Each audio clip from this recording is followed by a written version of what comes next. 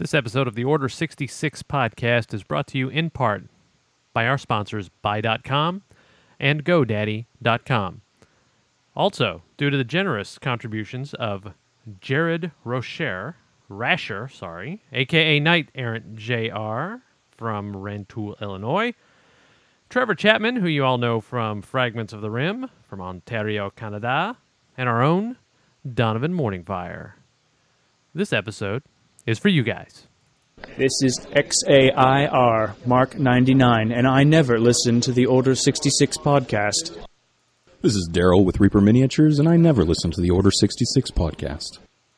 This is Reaper Brian from Denton, Texas, and I never listen to the Order 66 podcast.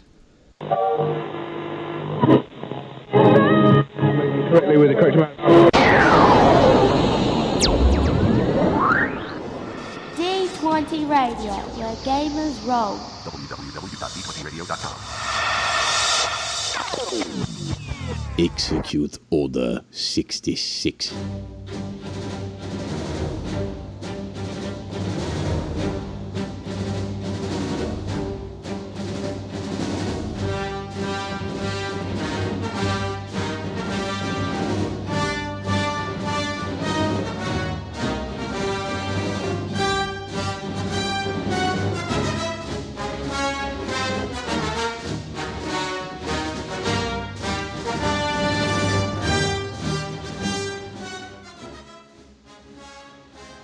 Welcome, younglings. Today is Tuesday, May 19th, 2009, and we're back for Order 66, number 67. Thank you very much to Sam Witwer, who you just heard voicing the Emperor. Yippee-ki-yay. We have a real pseudo thing going on here, and that's awesome.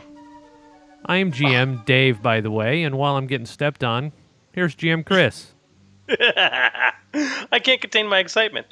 What is up, Gamer Nation? I am GM Chris, and for those of you who may be sitting down to this table for the very first time and pulling out your dice, this is the Order 66 podcast, the only fan-generated podcast entirely devoted to the greatest role-playing system to ever hit a group of gamers in need of good gaming sustenance, Star Wars Saga Edition. And joining me, of course, is the lovely and sultry Twi'lek Goodness. What's up, TG? Yo, how's it going? Yes. See, I think, Dave, you were just whining about getting stepped on. Oh, yeah, sure. It's not that big a deal. No, not really. And you can know to expect it more when I'm on. I step all over your toes. Oh, well, I come to expect it It's what I do you. best. I come to expect it from you. And I'm going to keep doing it. Yeah. It's not a big... Yeah. Okay. So you guys just go ahead with the show. I'll be back in about an hour. All right. All right. Well, actually, with us, guys, today, we have a very special guest. And we will call him Reaper Daryl, for lack of a better term, from Reaper Miniatures. Are you with us, Mr. Daryl? Absolutely. Oh, there he is. Thanks a lot for having me, guys. Hey. So, Chris, let me let you do this because you were out there the whole time at Reaper for ReaperCon. I was only out there for 2 days, so go for it, man. Take it away.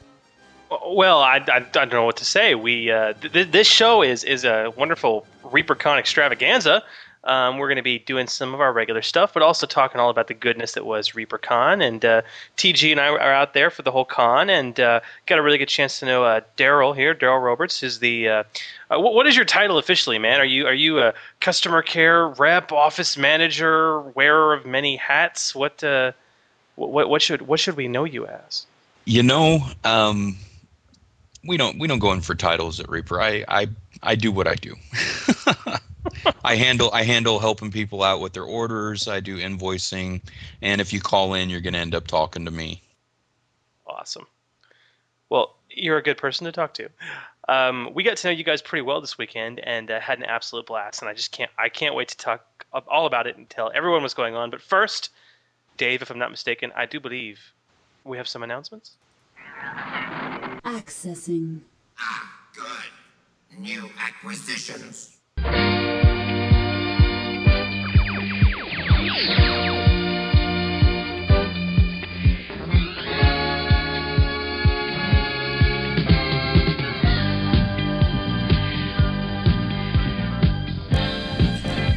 Gamer Nation. My designation is KCK Sim, and this is your Hollow News Net update.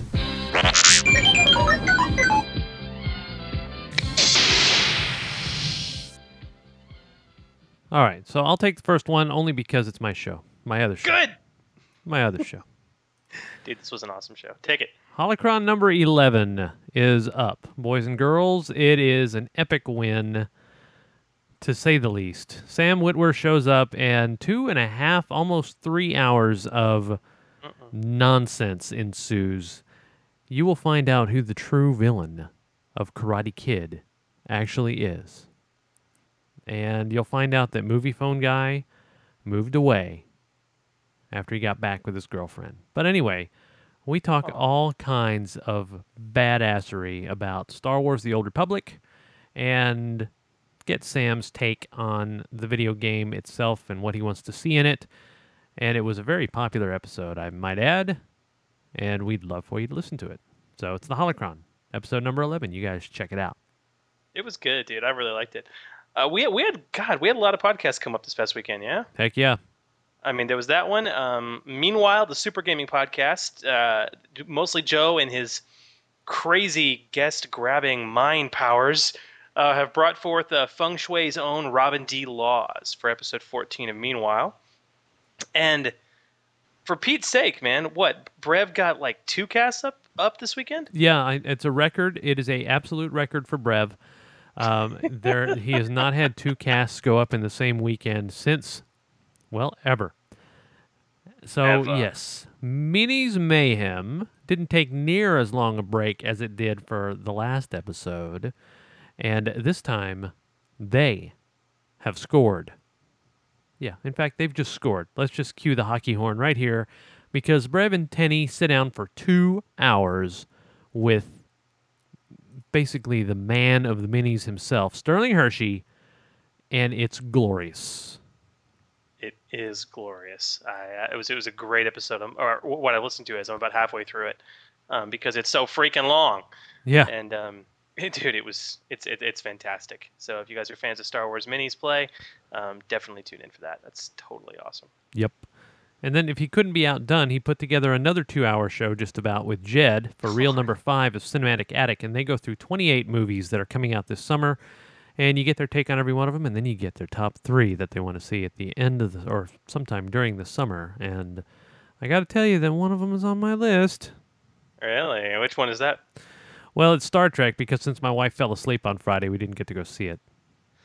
Oh. Snap. Did you hear that, TG? Yeah. Hey, well, that means that maybe since my husband hasn't taken the initiative to take me to see it, then maybe we can go together. He saw it without you? No, he hasn't taken the initiative to take us to go see it. Oh, you haven't seen it either. Oh, I figured you would have seen it over opening night. Gee whiz. Yeah, me too. Me too. All right, well. Yeah, do you hear that? You hear that animosity, Daryl? This is what we have to deal with here. Daryl, I'm not. Actually, this is deserved. Well, I'm just thinking I'm the only one, I'm not a Star Trek fan, and I was the only one dedicated enough to see it on opening night. Oh, snap. Golly, see if you ever get invited back. Oh, man. Holy smokes. I guess I'll just keep this lightsaber-wielding Wookiee here then. Oh, well, in that case. Daryl, we're really glad you're on the show, and we can't wait to have you back. Yeah. Oh, dear. Well, also rounding out our podcast glory this past weekend. Now, I know since we have last had a show, Game On has actually won my hearts and minds with 2 podcasts, episodes 20 and 21. Show-offs. Oh, God, yeah. But it's worth it because these episodes are all about the creation of their new RPG campaign. And yes, it is Star Wars Saga Edition. Come to the dark side, my pits. They're just trying to win brownie points from you.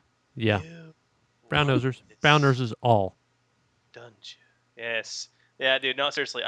It's very interesting because they're having a 2-person game. I don't know if you guys have heard the episodes yet, but they really give some fantastic advice for people that want to play a 2-person game. And in particular, they're going for seriously non-combat heavy games. So they're both making nobles. So two-person game, that means one person's GM and one person's playing? No. Two PCs. No. Okay. Did you hear that animosity right there? No, you stupid. Why? My goodness Yeah, I gracious. get it just as much as I give it. I And it's know. Oh my god. hmm Oh, let's bring Fiddle back in. We're going to need some counseling. I hate it when mommy and daddy fight. Yeah. Well, Yeah. Fiddleback is in Echo Base, of course. Our live chat. Troops have entered the base. Imperial troops have entered. Welcome to Echo Base, rebel scum. We're the Empire, and we're here to help. Thank you. I forgot we had that. Echo Base. Echo Base. There's 50 of you in there right now. Thank you very much. Awesome. And you guys can, of course, get to the live vidcast at ustream.tv/channel/D20radio and watch us in all our glory. And the best way to find that link, of course, is from our website, www.d20radio.com, where you can also find links for swag, where you can, of course, get your own D20 Radio t-shirt, as well as download a host of free gamer aids and modules and GM aids and player aids and a whole slew of crap that our community has thrown Kool-Aids? together. No, not Kool-Aids. You gotta go to the store to Kool-Aids. get that. Darn it. All right, is it free? Kool-Aid. Totally free. It's totally The free. Kool-Aid? No, is the Kool-Aid free? Yeah, the Kool-Aid's free too. Okay. For the last time, there is no Kool-Aid. Yeah, there is. Yes. Oh dear. Okay. Contests, ladies and Tambourine gents. Man. Contests. Now, Dave, you remember when I brought this trove of stuff that Daryl was so kind to help get our way? This trove of Reaper goodies I brought back from Reaper. Yes, I saw it. I saw that. I seem to remember that there was a whole lot more in the box than we're actually giving away. But Oh, okay. That is not only unfair, it is untrue, good sir. It is untrue. We're giving away every scrap of it. It's not scrap, though. Oh no, it's not. It's very good stuff. I saw this stuff. It's very good stuff. There is a whole mess of paints and minis and brushes and all kinds of great stuff. And the point is, we're taking this whole trove of Reaper swag and we're dividing it up to create 2 prizes for 2 contests, which are going on right now.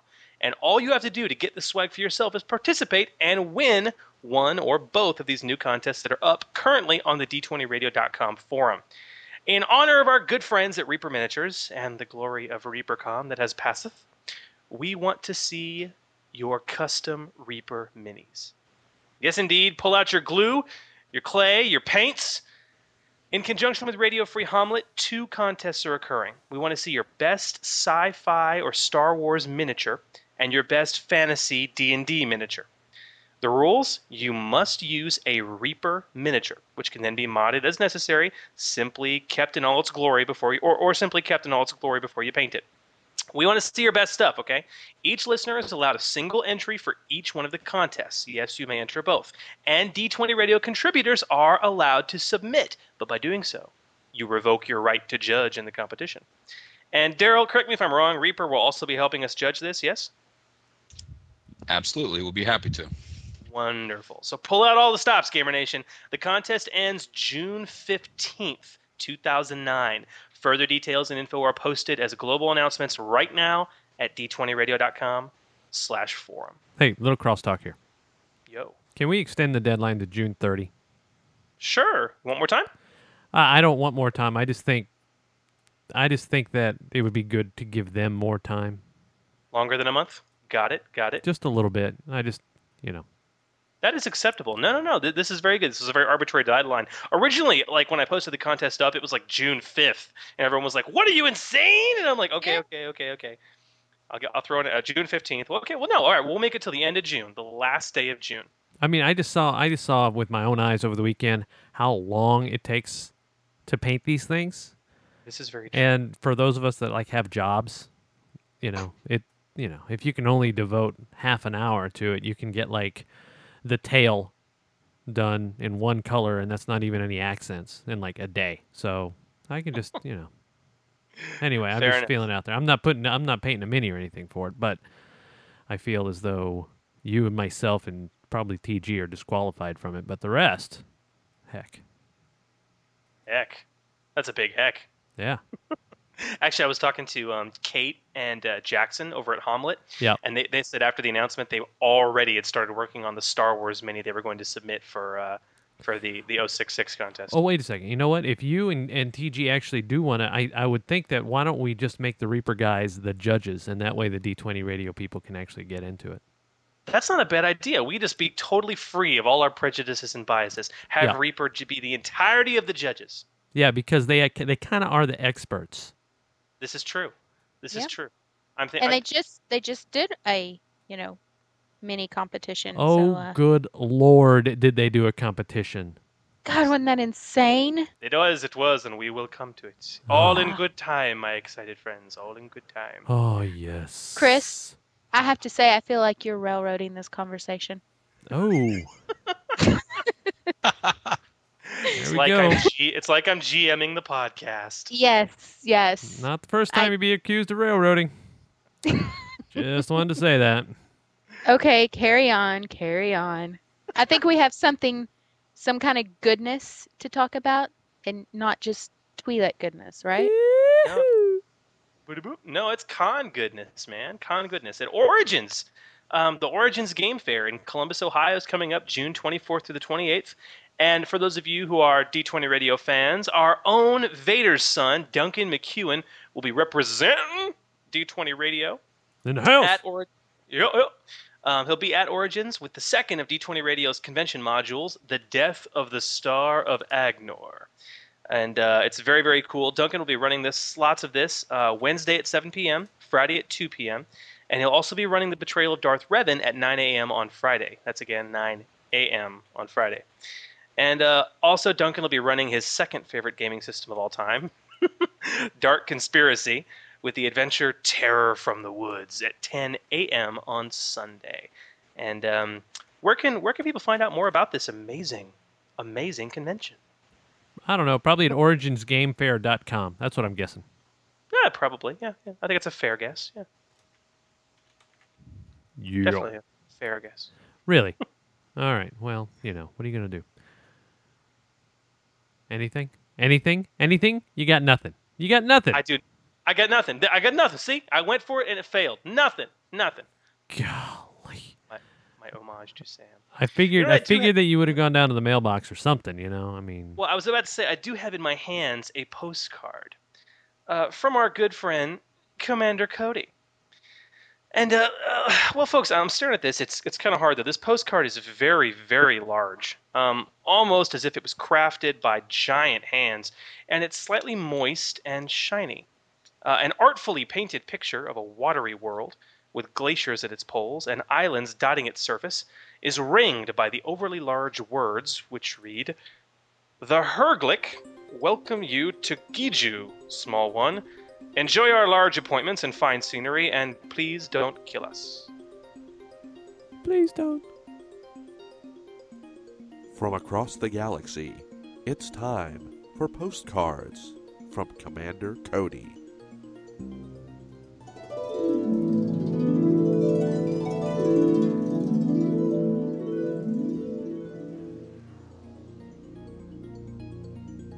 Dear GM Dave and GM Chris. Hi guys. I've been transferred back to regular duty this week, and my new unit is on patrol rotation. We've been transferred for the last few weeks to serve on the watery world of Giju, right off the Rimmer trade route. I enjoyed it, Bounty Sector, and Giju is no exception. A rather beautiful world of mild oceans and glaciers, Giju is home to strange species, the unmistakable Herglick. Most likely evolved from marine mammals, the massive whale-like Herglick are humongous creatures with blowholes that make the strange sounds when they clear their throats. Shortly after the dissolution of the corrupt Republic, the glorious Empire quickly nationalized the expensive shipyards and construction facilities of Giju, for the good of the galaxy, of course. The Whaleys didn't like that, though, and tried to subvert our glorious work. Now the boys in white responded quickly, of course, and crushed that fledgling rebellion, with the Whaleys wisely deciding to bow down to the might of the Empire before we could raise their planet to steamy dust. Since then, however, we keep continuous garrisons stationed on the planet, just to keep an eye on these aliens. If you ask me, nothing that big without a proper nose should be trusted. So our unit is here keeping the peace, and ensuring these aliens comply with the righteous might of the Empire. Well, boys, I better go. It's a bit boring for the squad, so I think I'm gonna go instigate a bar fight, and we can put down with extreme prejudice. For as big as they are, these Herglings sure don't care for a good fight. Later, guys. Long live the Empire! Your friend, Commander Cody. You know, it's a little weird. Cody's transmission wasn't coming through very clear. He must be transmitting through asteroids or something. Very strange. It's probably it. Very strange. Yeah, you never know. All right. Well, hopefully he'll be all right. I mean, heaven forbid he died.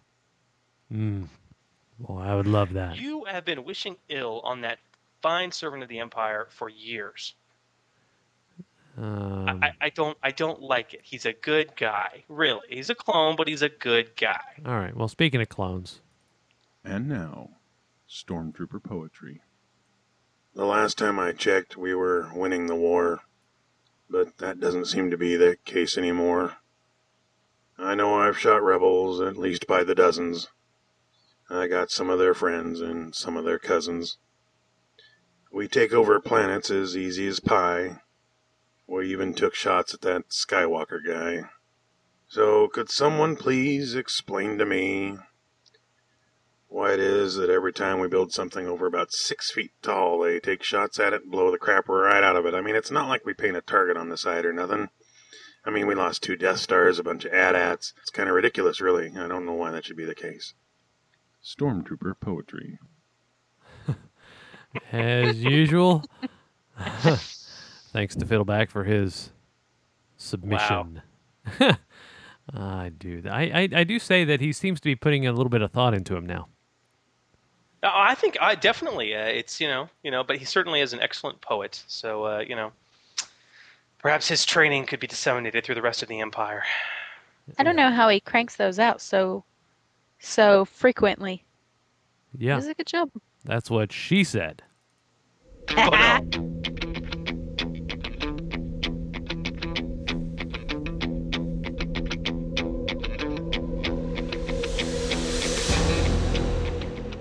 D20 docking bay, hosers. When it don't be making sense, we be making sense of it.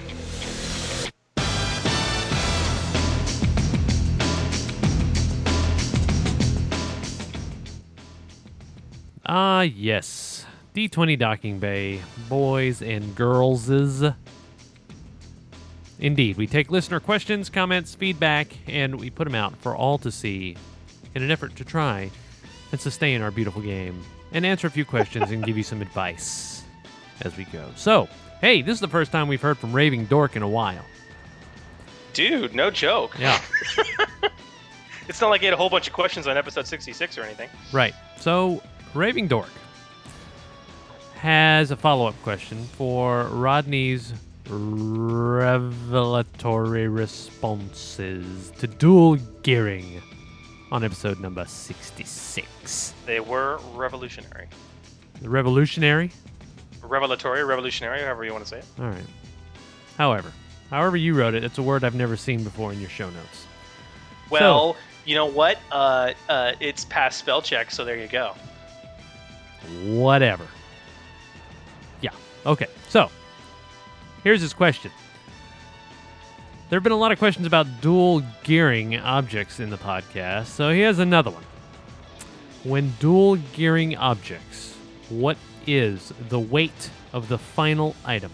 Is it the same as the base of the larger item, or is there some other way of determining the weight of the final item? Seriously. Put two things together, add them up. I think it's a pretty simple answer. I think you might be seriously overthinking this a tad, RD. Myself and pretty much everyone else on the inner tubes agree that the final weight is the weight of both original items. If I'm breaking apart the dual geared item and I'm putting its parts into the original, why wouldn't it be that way? And people on the forums, well, maybe I can make an argument that it weighs like 1.5 times the total. Why? To do this is complex. It is against KISS, and it's an easy way to break the rules. It certainly was not the intent of the weapon modification. So that's my answer to that, and most everyone else's. Yeah, I know. So if I have a nickel and I have another nickel, then I'm guessing it weighs 2 nickels. It doesn't weigh a dime. But if I cut all the parts of the nickel in half and then I glue them in different places to the original nickel, would it weigh less? I don't know, dude.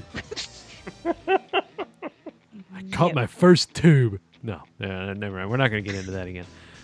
So no, you're going down, Bodie. I'm sorry, TG. You were going to say something? Well, to ask Daryl, if you take one Reaper Mini, and you cut it up, and you take another Reaper Mini and you cut it up, so like you take the gun off of one Reaper Mini to glue it onto a Sasquatch to make it look like a Wookiee, does it weigh less now? Oh, hey, if you take the Sasquatch's gun and give it to the Wookiee has 2 guns. I think the real lesson there is never give a Wookiee a gun. See, it takes Daryl to take a step back and understand what it is we're talking about here. Okay, so let's move on. Speaking of Wookiees, IRL Potato has a question about massive damage he posted up for the Gamer Nation to have a crack at. So let's take a look. Are there any rules for massive damage that I've missed, like more than 50 hit points from a single attack?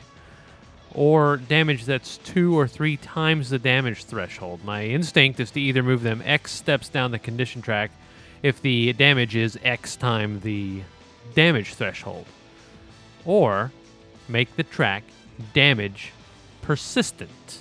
Or I guess the step down the condition track, make it persistent. Mm-hmm. Ideas, thoughts, safari animal shaped cookies? All right, okay. We got the Discovery Channel thing going on here.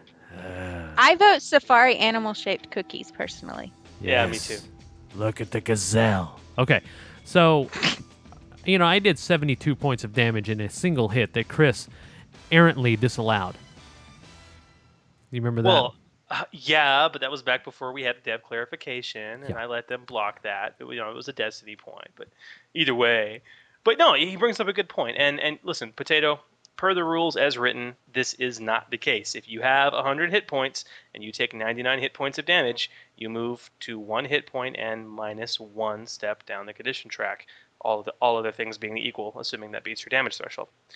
Right. Anything else, is fairly well house rule territory. And it's not a bad house rule either. Okay, why, for Pete's sake, Dave, TG, some enterprising soul might very well take it upon themselves to write up such a house rule and post it in maybe our suspending the rules thread on the forums.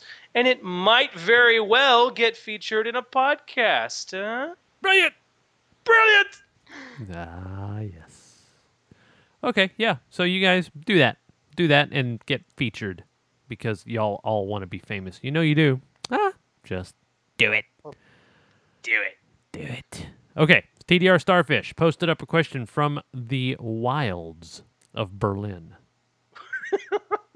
Berlin, wildest place on earth. It is. That's just concrete jungle out there these days. The wall fell. Shaka when the walls fell. Darmok and Jalad at Tanagra. Jihad. No, Jalad. You're right. Jalad at Tanagra. That's right. Yes, Picard and that guy at Eladrid. I forgot what his name was, though. But anyway. So, TDR Starfish posts this question. Can you use all the grapple feats with a garrote or shock whip? I have no idea. Can you pin and crush your target with these weapons?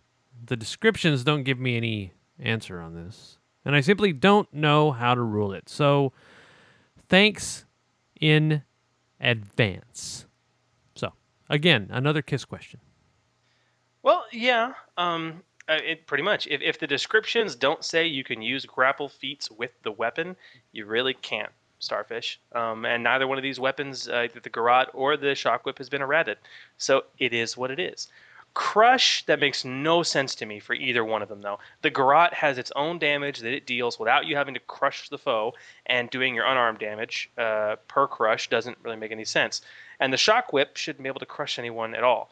You might be able to make a case for pin, maybe with the garrote, since you're strangling them to death, but certainly not with the whip. So I don't know, maybe as a house rule, but it is not part of the weapon description. And there are weapons out there that say you can pin or trip and do stuff like that, and that is not the case with these two. What's a garrote? You ever see the spy movies where they got the piece of wire with the handle on either end that they sneak up behind you and slip it over your head and choke you to death with it? Yeah. That's a garrote. That's it. I wouldn't see Why not anybody just take a crushing piece with of that. piano wire? Well, you don't want to deface a perfectly good piano. A liquid cable. Funny enough, they typically were made out of piano wire. Yeah. Yes. Funny enough. But they did set out the garrote in Scum and Villainy, and it's really a nasty weapon. It doesn't do a whole heck of a lot of damage, but it automatically moves you down the condition track for every round that you do the damage. Yeah, because you crush, dude. The name's Crush, man. Name's Crush, dude. You're taking on the jellies. So what if you were dual wielding it? So you're using both hands. Could you not be crushing or pinning somebody with it? Well, you have to use both hands to wield the garrote anyway. What about the shock whip? If you use the shock whip with both hands, couldn't you pin someone? Or crush them with it? Think about it this way. If regardless of whether I'm holding the weapon with two hands or one, can I conceivably hurl a whip at you, wrap it around you, and crush you with it? Crush, dude. I can't, I don't know, I just can't see it. I just can't see it. And per Raw, you can't do it. But yeah, I just can't see it. Maybe pin. I can see maybe you wrapping the whip around them so skillfully that you tangle them up and they can't move. But even then, that's a bit of a stretch for me. Is it? I mean, is it really? Really, it is. Okay. All right. Well, I suppose so. I mean, you're talking about whips, right? No, don't even go there. No, I wasn't going. Oh, well, I don't think I was really going there. I don't know where you're going, sir. But whatever you say, man, dude. Like totally, man. Okay, so I guess we can move on now. Please. Yeah, maybe not. Okay, so we got an email from this dude. All right, I really don't know what to make of him because, well, quite honestly, I've heard him sing a song here.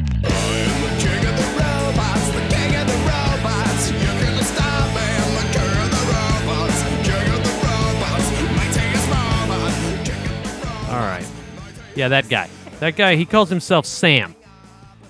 I just called him Vader's Secret Doomsdown. Yeah, Vader's Secret Doomsdown. We call him that too. So, anyway, he has a couple of questions. Okay. See, I try to call him, but then the police tell me I can't do that anymore. Restraining orders suck. Yeah, they do. Okay. So the first question is about dogfighting. Okay. Okay. Dogfights are nasty. You never want to stick your hand in the middle of a dogfight. You might get bit. Not that kind of dogfighting. We're talking more Luke Skywalker, not Michael Vick. Oh, okay. There you go. Okay, so Michael Vick calls in with a question about dogfighting. And he says, let's say that I've got a PC and a starfighter, and 3 enemy fighters engaged with him in a dogfight. Yeah. Does he get to choose the target? Roll opposed pilot checks, and if he wins, can he fire on that target alone as a swift action? Or do all the pilots make rolls, and if the PC beats all 3, he can fire on any that he chooses? Or if he beats 2, he can fire on only those 2, but the third can fire on him? How does that all work? My goodness, my head hurts. Yes. Because there's so many options. Not really. It's a good question, Sam. And for those of you following along, Sam is referring to page 171 of the core rulebook, where the rules for dogfighting are laid out. And per the rules as written, or raw, when in a dogfight, you can't just make an attack roll to you can't just make an attack roll to the ship you're dogfighting with. You can't just attack them outright. You have to use your standard action to make an opposed pilot check. success, and then you can attempt to attack as a swift action. But the rules are very clear that you can only make a single attack with that action. So in your scenario, with 1 PC and 3 NPC fighters, the PC would need to choose which enemy in the dogfight with him he wants to try and attack. He'd have to make opposed pilot checks to attack that enemy only. Now, when he's being attacked, he'll have to reactively make pilot checks against anyone attacking him. So I hope that helps. Bottom line is you can only attack one person in a dogfight with you, and you need to choose who you're attacking. Okay. That makes sense to me. It makes sense. It makes sense. It does make good sense. Okay, yeah. Just like when 2 dogs are fighting. They can't yeah, bite yeah. all of the dogs. They can only bite one at a time. Yes. And they have to choose which dog to bite. Which dog to bite. Yeah, or to bite the human that's sticking their hand in the middle of the fight foolishly. See, but then both dogs can bite the human hand, so... Yeah. Right. So you can still get hit twice, but they can only bite once. Wow. See, now look what's happened here. We've descended into chaos, I tell you. It's chaos. My God. Chaos. Okay, so Sam's second question was one that was... it has a little bit of a personal interest in our home game. So he opens up a can of worms by saying, do you think destroyer droids are underestimated as CL4? The SR-20 is really nasty, man. I feel like it should be at least a CL5 or CL6. Yeah. Okay. Let's discuss. Okay, see, my interpretation of how he wanted us to say discuss there was discuss. Discuss. Get some coffee. Exactly, like that. All right. Well, see, what I remember is him throwing 3 of those little at us and then having to pull one off the board because we were obviously going to get killed. Okay. Now, let me preface this discussion by reminding our players listening along, the Droideka, or Destroyer Droid, found on page 200 of the core rulebook. And its stat block says it is a CL4.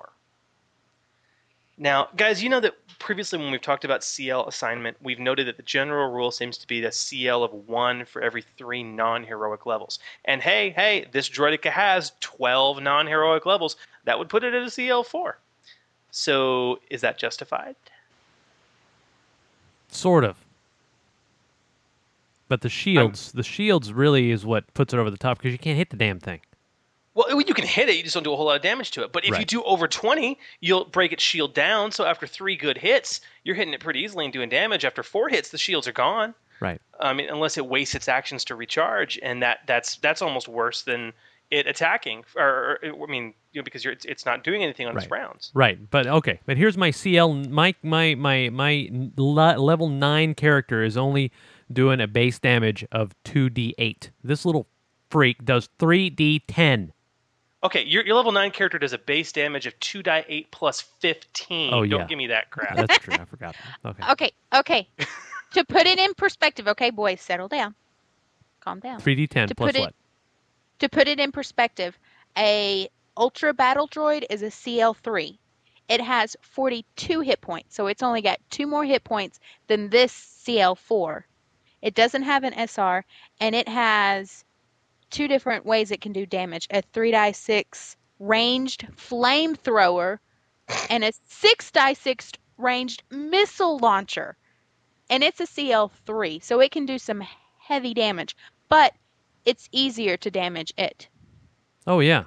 You could take one of those suckers down in one hit. Bam. Yeah. Well, you could. But basically, I mean, it is the SR. The SR-20 is nasty. But, I mean, and that's the other thing, too. Okay, so if a Droideka is a 12th level non-heroic, it has 12th level resources. And, I mean, heck, a 3rd level droid PC can afford shields if he saves his money. Maybe he has a level a noble or 2. Yeah. Is that imbalanced? No. I guess not. But that's a PC. I mean, seriously, what do you guys think? Because you guys have both fought Droidekas. You saw what they can do. Do you think the CL4 is underrated? I don't know, quite honestly. I think maybe if we'd been better prepared, probably not. But that being said, when we faced him, we couldn't really hit him all that well. Remind me when we faced him, because I'm not...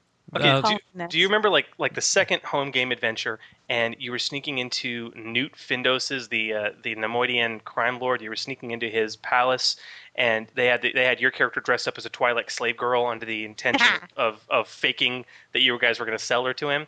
And as you guys broke through his place, you walked into this huge room with these fountains and plants, and all of a sudden, like 3 destroyer droids came rolling around the corner. Yeah. Yeah.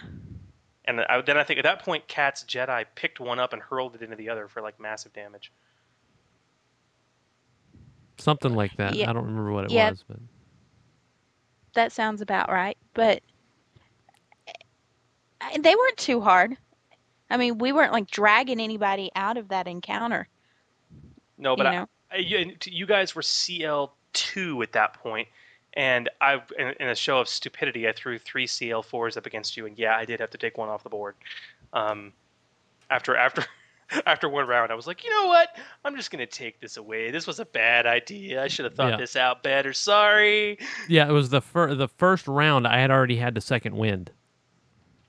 So that sounds like it's not so much a problem with the way the droid is statted out. Sounds like it's a problem. with the GM. It does sound like a problem with the GM. Yep, it sure does. It usually is, boys and girls. It Yes. usually is. Wow, throwing the GM under the bus, baby. Yeah. Oh yeah. Oh yeah. High five, Dave. High five. Oh yeah. Daryl, do you see what I'm up against on this? I mean, seriously, man, it's not cool, man. It's not cool at all. Well, it's your place to ensure that you throw them under a Star Destroyer. Oh. I like the way this man thinks. Wow. Jeez. As if he needs any more ideas. I mean, good grief, he threw 3 CL4 droids at us when we were level 2. Yeah, and He's always trying to kill us. Yeah, always. I know. Always. So, all right. So, Chris, I understand that you took your habit to Tatooine. Oh yes, I got an email from our good friend Watto, and I've asked him to keep his ears and his wings open for a certain item for me, and he did not disappoint.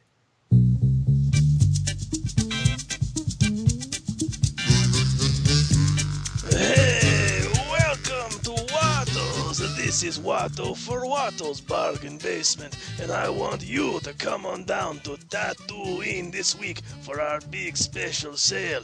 Tell them Jabba sent you and you get a free chance cube. We got the deals for you. Come on down to Watto's Bargain Basement. What do you know? Yes. Watto says hi, by the way. Ah, good. I'm happy for him. Yeah, Dave, I got to give you one of these, man. I brought back with me a fine box of hand-rolled cigaras. Did you now? I did. And the location of these fine rolled sticks of tobacco were given to Watto by none other than Ranster872, who also happened to email this recipe to me. Ooh. And though the almighty Lucas has been wont to show the use of tobacco in the Star Wars universe, the cigara has been smoked enjoyably by such notable characters as Lando Calrissian and Niles Ferrier throughout the EU. I really like this, and it's a wonderful way to put this into your game, especially if you want to create a character who is a smoker. The various types of cigaras are made mostly of dried and rolled tobacco leaves, TABAC, which are addictive and mildly euphoric. Now, a character smoking a cigara receives favorable circumstances on persuasion checks and gather information checks. Yeah. As their aura of confidence and comfortability is boosted. Yeah. Now, after smoking a cigara, the tobacco makes an attack roll of a 1d20 plus 0 versus the character's fortitude defense. Success, and the character becomes addicted to tobacco, suffering the effects of unfavorable circumstances on any endurance check they make as long as they remain addicted. Each day a tobacco addict goes without a smoke, they must make a DC 20 endurance check or move -1 persistent step down the condition track. To break the addiction, a character must go 3 days without smoking tobacco. That's After it? That's it. After 3 days, the addiction is broken, but any future use of tobacco or a cigarra immediately re-addicts the character without any need for an attack roll. Yeah, baby. Wow. It should be 21 days because they say anytime you repeat something 21 times, it becomes A habit. a habit. That's So right. it should be 21 days, not 3 days. Yeah. That's what maybe. I'm talking about. And plus, Oh, wait. tobacco stays in your system for like 45 days, so. Yeah. Oh, and on another note, Chris brought these home from Watto's, and they stink. They're nasty. He's not allowed to smoke them in the house. They're delicious. They're No. wonderful. They're fantastic. But either way, thank you, Ranster872, for getting that recipe to us and helping Watto locate those. I think they are fine and wonderful and can certainly add a lot of color and flavor to any good character and any good game. Indeed. Well, we're going to take a little break, and we'll catch you guys in a few minutes after we stop down for Alex Van D and Trevor C. and Fragments from the Rim. Welcome, Jedi Masters, to Fragments from the Rim. How may we be of service to you today? Hi, this is Alex. And Trevor. This is segment number 15 of Fragments from the Rim. For this segment, I've chosen the feat entitled Desperate Gambit from page 21 of Scum and Villainy. GM Chris has spent some time discussing this already in a previous Docking Bay episode, and I think that he's right in describing that this might be one of those feats that's just a little bit too broke-tastic. It is really quite amazing. As it says, once per turn, when you miss on an attack roll, you re-roll the attack, but you take a -2 penalty to reflex defense until the end of your next turn. If your first attack missed because you rolled a natural 1, you can still use the feat, but to take a -5 penalty to reflex defense instead. And you must accept the result of the second roll. That is just fantastic. Getting to re-roll, and the -2 reflex defense isn't that big a deal, especially if you're a Jedi with block and deflect. You don't care about that much about your reflex defense in the first place. So why wouldn't you take this? And once per turn, that is really good. This is definitely a feat that I'm thinking about maybe house ruling. One that I might consider is perhaps once per encounter?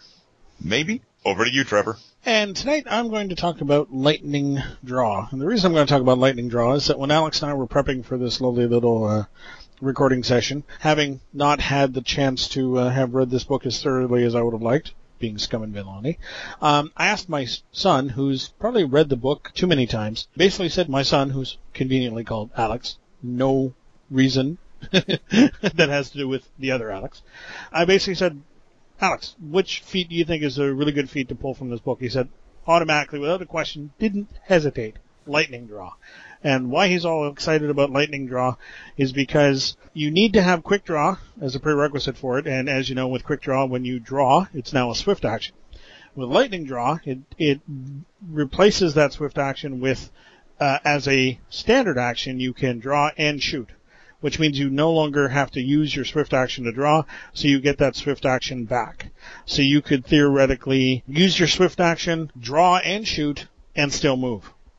And that is a really nice ability to have when you're a heavy combated character, if you've been caught by surprise and you want to have that weapon out really quick. It's really cool. And the fact that, my son thought of it in a millisecond just makes it really interesting. Anyways, if you want to talk to us or have any questions or comments, please feel free to email Alex and I at order66_fragments@rogers.com. And until next time, keep having fun gaming. Thank you, Masters, for visiting Fragments from the Rim. Okay. Stop down for just a second because Trevor is in the chat room. Trevor, tell us what voice that is, and do you use Screaming Bee's Morph Vox to do that droid? Because somebody at ReaperCon, and I don't remember who it was talking about that droid, wanting to use that voice. It's really kind of cool. It was Kevin. He was wanting to use it for our home games. Okay, yeah, okay. I thought it was either you or Kevin, but I didn't want to speak out of turn. So, yeah, but yeah, yes, it is. Okay, good, cool, awesome. Screaming Bee, awesome, yeah. So we just need the voice, the whatever thing. So. Modified female android voice. There you go. See? Very nice. So, yeah, tell Kevin to get it. Do it. Do it. All right. Well, hey, you know what? I've changed the normal music for our backgrounds for the main theme because I really love.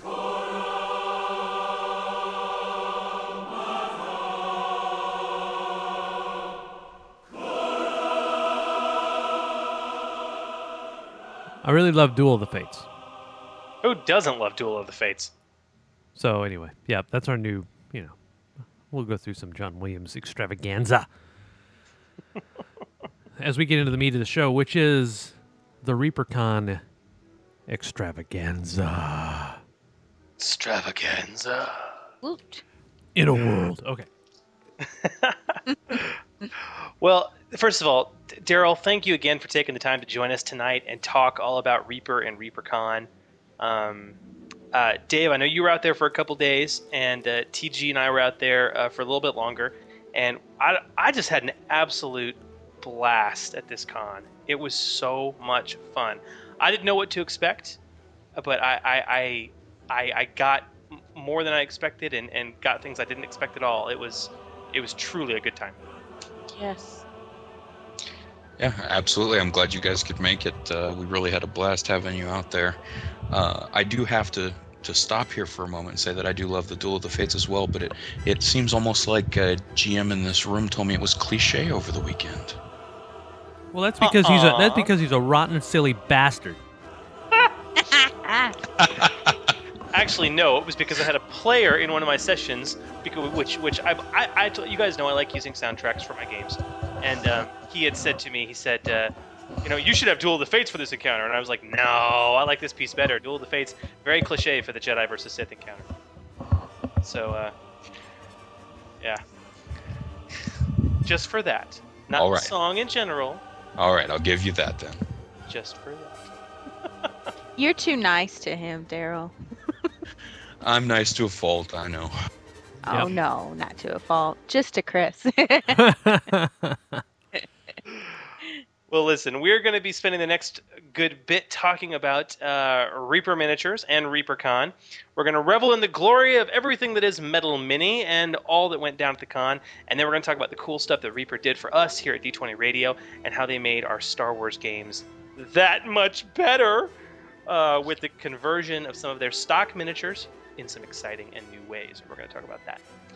So, okay, guys, ReaperCon, 4 days of painting, sculpting, minis gaming, RPGing, glory. Good grief. First and foremost, obviously, Daryl, the highlight of the con is the minis. Let's talk about the painting events and the competitions at ReaperCon. What type of different painting competitions did we have? And talk to us a little bit about what all went on in that regard. Well, this year was a real departure for us. Up until this year, the painting competition had been specific to Reaper miniatures and had been very standard fare, first, second, and third place in specific categories, large model, small model, ordnance, etc. This year, Anne really shook it up and went with a very much more open system where we were accepting miniatures from everyone, any background, home built, and we cut down the number of categories to open, painted, and ordnance.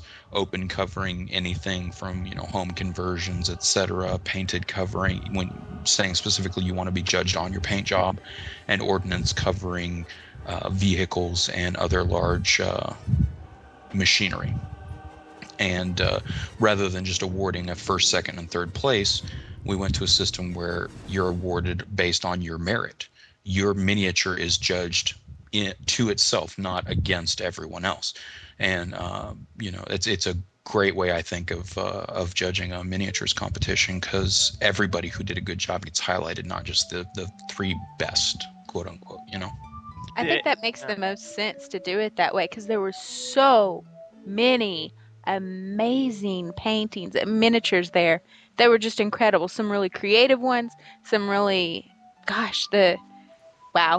just the skill of the people who are painting these minis blows me away. Did you see the Monty Python one? Yes, that was awesome. With the Black that's Knight. actually that was done by some historics guys, and it's just one of the most creative sceneries that I've seen in a long time. It was absolutely wonderful. I love the 5 Okay. Black Knights there, in various stages of dismemberment. Yeah. That was really cool. The one that cracked me up the most, I think, was the Feed the Fish. I think it won a medal of some sort. But it had a fish converted mini, I think, with kind of blood dripping out of its teeth or on its sword or something, and had marked out the "Don't Feed the Fish" sign and had little red markings on the side. It was in a fish bowl and it had a little fake finger in it. It was cute, creative, and very well painted. Now, I might add. Daryl, do you have pictures of the winners on the Reaper Minis site? Or will you? I know that we are going to have some pictures up. I don't know if they're up yet. I was actually out today, so I didn't get a chance to talk. Still to Ann hungover, about I know. that. But we did have. I know I'm looking at the website now, and it looks like the big announcement we've just done apparently is they have announced Warlord 2nd Edition. But we can get back to that when we're actually talking about gaming. We definitely will have pictures of all the winners up. I know we had crew back there specifically taking pictures of the minis. So I would look forward to those easily within the next week. Awesome. And where can listeners go if they want to see these pictures? What website should they head to? That's www.reapermini.com. And if they're not linked on the front page, you just click on the forums and they should be under the show off section, which is where anybody can go and post a picture of a miniature they've painted that they want to show off and maybe get some tips on. Awesome. Now, there were a lot of people. There were a lot of experienced painters there. I mean, TG, I know because I know you're a novice painter yourself, but even then, you're infinitely better than me. I mean, you'd mentioned that just by going and talking, you learned a great deal from a lot of the master painters they had there. Yeah. But Daryl, I know there was also a lot of courses and classes that were being offered. And not only painting, but also like sculpting and stuff like that. You guys had some pretty famous artists and sculptors out there, yeah? Absolutely. Some of the most famous in the industry. We had almost all of our sculptors there. Bobby Jackson stands out prominently as far as minis and armor. He was nice, is absolutely phenomenal. Oh, yeah, Bobby's one of the nicest guys. I mean, all of our artists are just absolutely wonderful people that love to help and show others how to do what they do. There were only a few of our artists that weren't able to make it, unfortunately, and we're hoping that we can have them in next year. One of the most prominent one is Werner Klock. Unfortunately, he lives in Germany and is working on his own miniatures game right now, so he wasn't able to make it. And then Bob and Julie Guthrie were unfortunately unable to make it, but we're hoping that we'll be able to get them back next year. But other than that, we had Trey Manor, Gene Van Horn, pretty much a large majority of the sculptors that you'll see on our website come in and teach classes, everything from the most basic sculpting up into advanced techniques, armor plating and such, as well as some of the more famous painters that you'll find out there. Jen Haley, Jeremy Bonamonteblu. He comes from France to be at our show, which is that's incredible. Amazing. And just the number of people that will just come to teach. I mean, it's not so much that they want to come show off so much as they want to be here to actually help people out. Laszlo gave us has us set up. We're going to be selling his DVDs at the Asylum, our brick and mortar store now. So those will be available permanently in our store. So. Hey, I'm Awesome. glad Laszlo came back. I mean, after he left in the RV with all the prizes that he won, it was fantastic. That would be the movie, the movie Real Genius, which is not Okay. ReaperCon. What? Oh, You're pulling a Krista. oh, okay. Yeah. Yeah. It's not. All right, it's I'll not- I'll retreat not- back to my hole. Thank you. Well, okay, dude. Well, Dave, when you came out, because I know you were there Saturday and Sunday. When you came out on Saturday, were you not? I mean, what were you expecting? Were you not blown away by just the miniatures and the painting and what you saw when you were there? Yeah, I was, but here's where I was surprised. When I walked into their facility, it's a warehouse facility, which I expected. But what I did not expect was, Daryl, was it Kevin that took me back there to show where you actually made the minis? I think it was Brian. It was either Brian or Kevin. I can't remember off the top of my head. I don't remember. But yeah, one of the two of them. No, it was Kevin. Kevin's the mold maker, right? Yeah. No. Yeah, that's correct. Okay. Yeah, it was Kevin. Okay. So, what surprised the heck out of me is I was expecting, I've toured like the Coors facility of them, making all their beer and all that. I expected You've toured the Coors facility? No. I won't dignify that. I was expecting something bigger. I didn't. What I'm trying not to say this where it sounds condescending or anything, but what they do on the scope in which they do it, I expected to see this massive facility, and I can't. Basically, what I'm saying, Daryl, is I can't believe you guys do what you do with the space that you have, and the fact that those minis take like 9 seconds to mold and create in that spinner thing. Well, just the casting, yeah. Yeah, the spin caster.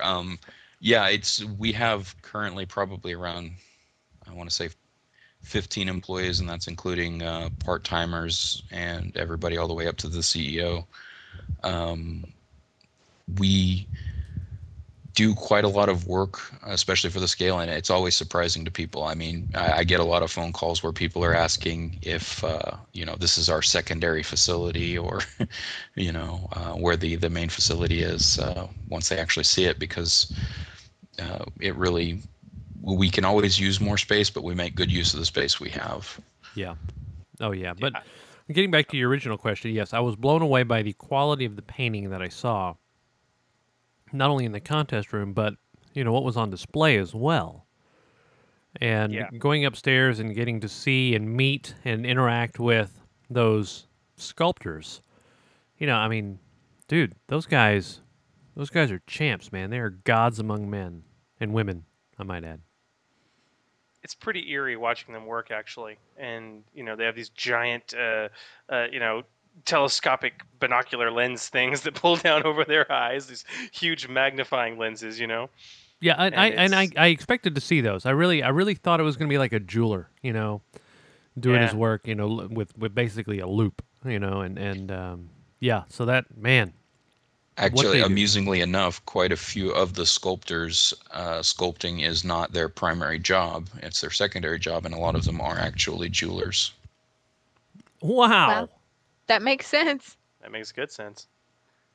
Well, TG, what were you surprised most by the convention? Because I think of all of us, I think you fell in love the most. I think you may have found a new hobby for life, moving from a novice painter into a seriously dedicated minis painter. I think what surprised me the most about the con was the atmosphere. I haven't been, I'm not an experienced convention goer, but comparing it to the one that I have been to, Gen Con, which is, huge, massive. It's tons of fun. There's tons of things to do, but it doesn't feel personal, I guess. And that's what astonished me. I was expecting this convention and seeing a whole bunch of strangers and feeling really awkward. And within a couple of hours, I felt like I was just in a room with a whole bunch of really good friends. And half of them, I didn't know their names, but it didn't matter. We were still enjoying what we were doing and having fun and learning so much just by sitting. And I guess what really surprised me is how willing everybody there was to share their secrets, and they weren't secrets. And I think that's the thing, is they're like, if you blackline whenever you have two different materials meeting or two different sections meeting, it'll make it pop more. or if you do this kind of shadow and mix it this way to do this kind of highlight, it'll make it look better. And everyone was just so willing to be helpful and not say, okay, I have a technique to make mine the uber best and I'm not going to share it with anybody. Oh, hey, that was almost like your Chris Geek voice. I have a technique. It's fantastic. It's better than yours, and it'll win me the competition for sure. And I'll get 7 million Reaper bucks, and I can get the life-size Sophie statue at the auction. I can buy every Sophie there is. Actually, it was a girl that was buying every Sophie there was. You guys need to get Brian on here to do his geek voice, because he does you should have dueling geek off voice there, because that's fantastic. I'll so win. I don't know. He's pretty good at it. Yeah. So I think with that said, it says a lot about the Reaper crew and how hard they work to make sure everybody felt at home in a place that it's obvious that they feel like where they work is their second home. And it came across that way. And because of that, I felt so comfortable being able to go, being such a novice, go and ask questions. And as a result, my skills improved so much more, which made me want to do it even more, which means I spent, I don't know how much money at the asylum over the past 3 days, and will continue to spend money at a Reaper to get minis and paints. And you because of the atmosphere that was created, you've made me a lifetime. She's a lifer. Yeah. I'm a lifer. Well, for myself and the rest of the people who you're keeping employed, I will say thank you. Yeah, I'm sure over the next lifetime, I think I made this comment on the forums, that I will definitely be aiding in continuing Reaper productions. You need to own with financial support. Yeah, there you go. All right, so I've been poking around a bit on our website here while we're talking, and it looks like the beginning of the pictures have started being posted. If you go to reapermini.com/SG, we have pictures from the con itself of various things going on. There's a few for the painted competition. But yeah, a lot of it's just, the artists making silly faces and stuff. Mm-hmm. We got some great pics, and you guys are going to see a lot come up on the D20 Radio forums as well. In fact, I'm going to try and get them up tonight. Pics of our games, as well as the amazing minis that Daryl was kind enough to customize for us for our Star Wars games. And speaking of gaming, that was the other thing that there was a lot of at ReaperCon. There was a lot of miniature gaming and a decent amount of RPGs as well.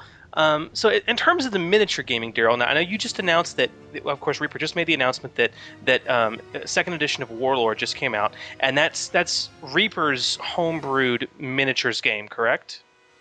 Yeah, it will be coming out. We're making the announcement now. The specific date is, let's see here, I've lost it. Going to be July 27th will be when the actual soft cover is coming out. And yeah, that's we have a system we call Rage, and it is a underlying mechanic so that you can take it and make multiple games off of it. The original game that was made was called Cav, and that was Big Stompy Mechs. And then we decided to go ahead and get into some fantasy, and that's where Warlord came in. And it's the basis of the system is that your different fighters will have damage tracks, so that as you become damaged, you'll become worse and worse at what you're doing. Distractions will make you less able to defend yourself and do damage. So it's a skirmish game. It's pretty vastly different than most of the other games that I know I've played. So it's a skirmish game for maybe people who are fans of Minis Mayhem, very similar to the Wizards of the Coast produced skirmish games with their pre-painted plastics, in terms of you're controlling one individual unit at a time, as opposed to masses of units, kind of like Warhammer, I think, would probably be the biggest example of when you're doing that. Yes. I'd call it somewhere between the two. Gotcha. You'll be looking at probably somewhere like 3 to 5 units and solos. Each one ranging from maybe the solos obviously by themselves, but each unit ranging from around 6 to 10, maybe even up to 14 or larger if you have mobs. But nothing like the scale of what you're going to see in Warhammer Fantasy. Where you're talking about 100 plus minis on the board per player. Now, one thing, Dave, did you get a chance to see this in the Asylum in Reaper's shop? They had set up a completely scaled model of the entire Reaper warehouse and offices, and they were having a rage system, like Warlord style game going on inside that, where it was all the Reaper employees versus zombies. Yeah, I saw it. Yeah. That was absolutely brilliant. Is it true that Reaper has a policy for what to do if zombies attack? That Yes, everybody has a job? We do, in fact, have a zombie eventuality plan. We've had a few amusing things happen too. Kevin and I were in the break room one day talking about our zombie preparedness plan, and for those of you who've been there would know that there's a sheriff's emergency station right in the same facility as us, and we looked out and they were setting up these hazmat tents while we were talking about it. So that was a thrilling day. Hey, that's where the boys at Denton County Aries keep all their stuff, or Denton County Races. I'm not sure what they are. The Radio Amateur Civil Emergency Service. They have their vans and all that. If you ever notice the amateur radio truck that's sitting there. Yeah. Yeah, those are the Storm Spotter boys that I belong to. Huh, well, there you go. Awesome. Small world. Very awesome. Well, I got to learn how to play the Warlord system, and that was a lot of fun. And I've done some minis gaming before, in terms of like wargaming, but never on a skirmisher level, and that was just a lot of fun. Now, of course, there was some RPGs going on. We had the Radio Free Holland crew was out there throwing down. They threw down a lot of sessions of D&D, did they not? I mean, yeah, their table filled up pretty quickly. All the time. Just everybody was if they were between games doing something else, and there was a spot empty, they would just throw down. Even we have a buddy over at Sonic who sets up a Sonic booth within the facility so that people have food available. He even managed to get in a couple of games of 4th edition, so that was fantastic. He was at my table. He kept having to get up to go fiddle with the register. It was hilarious. That guy was really awesome. Yeah, he's one of the nicest guys you'll meet. And the thing that I was really shocked about, I expected, Sonic's going to be here, so that means, all right, so if I want a drink, it's going to be $4. If I want a corny dog, it's going to be $7. I think I got Chris and I a corny dog, and I got a soda, and it was $2.50. And I looked at him, I was like, "Are you sure?" And he's like, "I'm not here to try to, overcharge or be ridiculous like that." I was totally blown away that he completely reasonable prices. That was awesome. That was totally very cool. And I must have gone through. I think I drank his entire supply of Dr. Pepper when I was GMing, because I get rather thirsty when I GM. Reaper, Kevin in particular, who is Kevin your master mold maker? Yes, Kevin is the master mold maker. He's the master mold maker. I thought so. Amazing guy, and a Star Wars fanatic as well. He has this little mold making area, the dungeon. He totally cleared it out for us to play Star Wars in.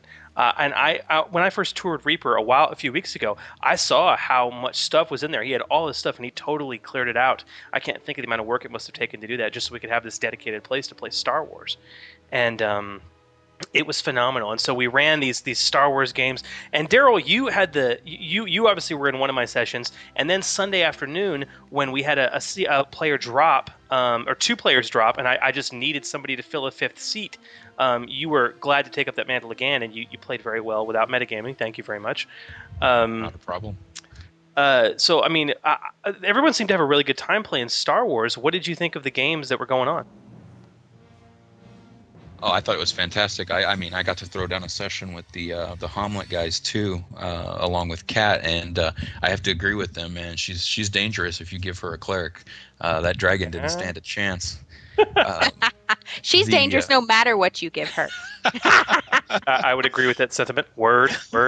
Yeah. But yeah, man, I gotta say, everybody needs to really look forward to this module you've put together because it is absolutely phenomenal. Well, thank you very much. I will say, though, the biggest compliment I got about the game was not my module, and it was not the encounters, and it was not the soundtrack, and it was not me or the other players or anything else. The biggest compliment I got about the Star Wars gaming were the minis. Everyone who sat down at the table, literally their jaws hit the floor when they saw what you had done with Reaper Standard minis from the Chronoscope line, and then and some fantasy minis as well. Yes. Yeah, there was some Dark Heaven and some Warlord in there where I needed it. And you took your time and you modded these things to make them Star Wars. You were able to craft 2 Jedi as well as some Dark Jedi, a Wookiee with a giant vibro axe, scoundrels galore, a Twi'lek noble, a Rodian sniper, even a droid. And they looked phenomenal, dude. Absolutely phenomenal. Yeah, it really blew my mind how many people, just came up to me at the con talking about the minis and even the sculptors. I mean, I was able to show them to a couple of the sculptors, and they just loved the fact that I had taken some of their fantasy pieces and turned them into Jedi. Well, yeah, I'm sitting here looking at them, playing with them right now, actually, and they're just incredible. They're fantastic. Yeah. And we're gonna get pictures up on the website ASAP. But this is kind of where I want to lead this discussion into, Daryl, because what impressed me most was the fact that, so Reaper Minis are hardcore metal miniatures, right? But that doesn't mean they're cast in stone. It is rather, from what you showed me, easy and actually rather fun to modify them, to add additional sculpts to them, to change them around, to bend them, to pose them, and to paint them to your needs. So what I kind of wanted to move this discussion to, if it's okay with you, was to start talking about ways to modify miniatures for use with Star Wars role-playing. So talk to me, man. Each of the miniatures that you provided for our Star Wars games, those were all existing Reaper miniatures from your current lines. Yeah, absolutely. Some of them are no longer in distribution, so you might have to order them directly from our website or from have your local game store order them from us directly. But they are all minis that we still cast and produce. Now, I'm sorry. Go ahead. Well, no. So talk to me about the modification. I mean, what tools are needed? What tips can you give us for modification? I mean, dude, lightsabers. You put lightsabers on these things? On behalf of LucasArts, they're energy swords, Mr. Chris. You put energy swords on these things, dude. They looked incredible. Talk to us, man. What tips can you give us? What did you do? Well, I will say the base tools at least the base tools you're going to want is a pair of clippers, which you should be able to get in any hobby store that deals with minis is likely going to carry them. We keep them on stock on our wall. You're going to want some files and an X-Acto knife of some sort, as well as some super glue. As far as actually the most basic Jedi conversions, what I did was clip off a sword or a staff on a mini. And then I have some Plastruct makes about a foot long rod of plastic, which the exact number is 90859. That's if you want to look it up online, and it's .080 round rod, and I just clip that to the size I need. And you can just, round off one of the edges, and then you want to file the other edge to make it match smoothly with the area where you've clipped away your weapon. And then if you want to get a little more in detail, you can get a pin vise and drill a hole in both pieces so that you can put a piece of metal in there to keep them together. But even a base glue job, you can glue it on there, and as long as you don't bump it too much, it should stay stuck. And that allows you to take a very large number of pieces and remove a weapon and put a lightsaber in their hands. Or I did a few of them where I also took some of our weapons packs that we have in the Chronoscope line and just gave them different weapons. I love that you guys actually have packs where you just sell futuristic weaponry, so you can add them to a mini. Now, talk to me about one thing, Daryl. And I know TG, you'd mentioned this technique as well. That I heard this mentioned, but keep in mind I'm a real novice when it comes to this, so I kind of have to explain it to me like I'm a 4-year-old. People talk about pinning something. People talk about. Does that mean what I think it means? Yeah, it's you take, there's it's called a pin vise, and it's a little drill bit that matches the size of the wire you want to use, and you just drill a hole in both sides of the material that you're going to glue together, and make sure that the holes line up, and then you clip a piece of wire to fit into that hole that you've drilled. That way you have this interlocking piece that will help keep the piece steady. Should you bump into it or something, it'll keep it from, or at least give it a better chance of not breaking off. Awesome. Now, what about you told me too that you were perfectly comfortable like cutting away some of the metal and then regluing it in different positions. Is it possible to bend the metal miniatures to suit your needs? And if so, are there any best practice techniques any of our listeners can use when doing that? Yeah, absolutely. The metal that we use is somewhat malleable. For instance, the Wookiee I've been talking about that I've been working on for Dave, I bent the Yeti that I'm using. I bent the arm forward. Best case is you kind of have to get a feel for it. You can kind of hear and feel when the metal is starting to stress. It's kind of hard to describe. It's almost like there's a tension you can feel.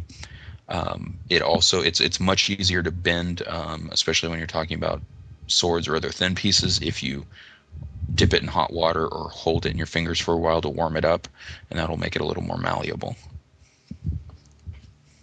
Cool. Now, I was also very impressed with your paint jobs, and you told me that you only spend a few days doing them, which kind of blows me away. TG, you're looking at all those minis right now. I mean, yeah. I can't imagine doing that in like 4 days. Yeah, they look fantastic. Of course, the one thing that I kept hearing over and over again, whenever I commented on somebody else's minis and how well they were, they said just practice. You keep doing it and keep doing it, and you keep learning techniques. And there was one technique that I learned that winds up being pretty quick, and makes such a huge bit of difference. Instead of just painting, like a cloak, one color, you paint it a medium color, and then you go back in and what they call a wash. And correct me if I'm wrong here, Daryl, if I say something wrong, but you take a darker color than the base color that you put down, and you thin it with some water, and then lightly brush it onto the cloak, and with it thinned out, it'll fall into the crevices, the dark parts where there will be shadows, just to make that shadow more prevalent. And then you take a lighter color than your base coat, and I've read a couple different ways of doing it, or been told dry brushing it, or just make it really, really faint and touch on the upper parts. I don't know how best to describe it. So the parts that would be receiving more light would be reflecting off of it. So if you've got the up part of a cloak, or a pocket corner, or a crease, the up part of a crease, you would put a little bit of the light color on it. And from a distance, it just really makes it pop and stand out. And it doesn't take that much extra work, but adds so much to the mini. But yeah, you're going in and creating the highlights and shadows, because when you're dealing with something on that scale, its natural highlights and shadows aren't going to be nearly as easy to see. So when you go in and create them yourself, they really pops out, especially like you said with when you do brown lining to make a more natural transition as well. Now, one of the things that you also did to the minis that I was totally impressed with is you actually did some custom sculpting to the existing metal. In particular, for the Twi'lek, you created Leku. You created the tentacles to go on the back of her head, and you also created an elongated mouth and ears, ear stalks for the Rodian. How do you go about doing that?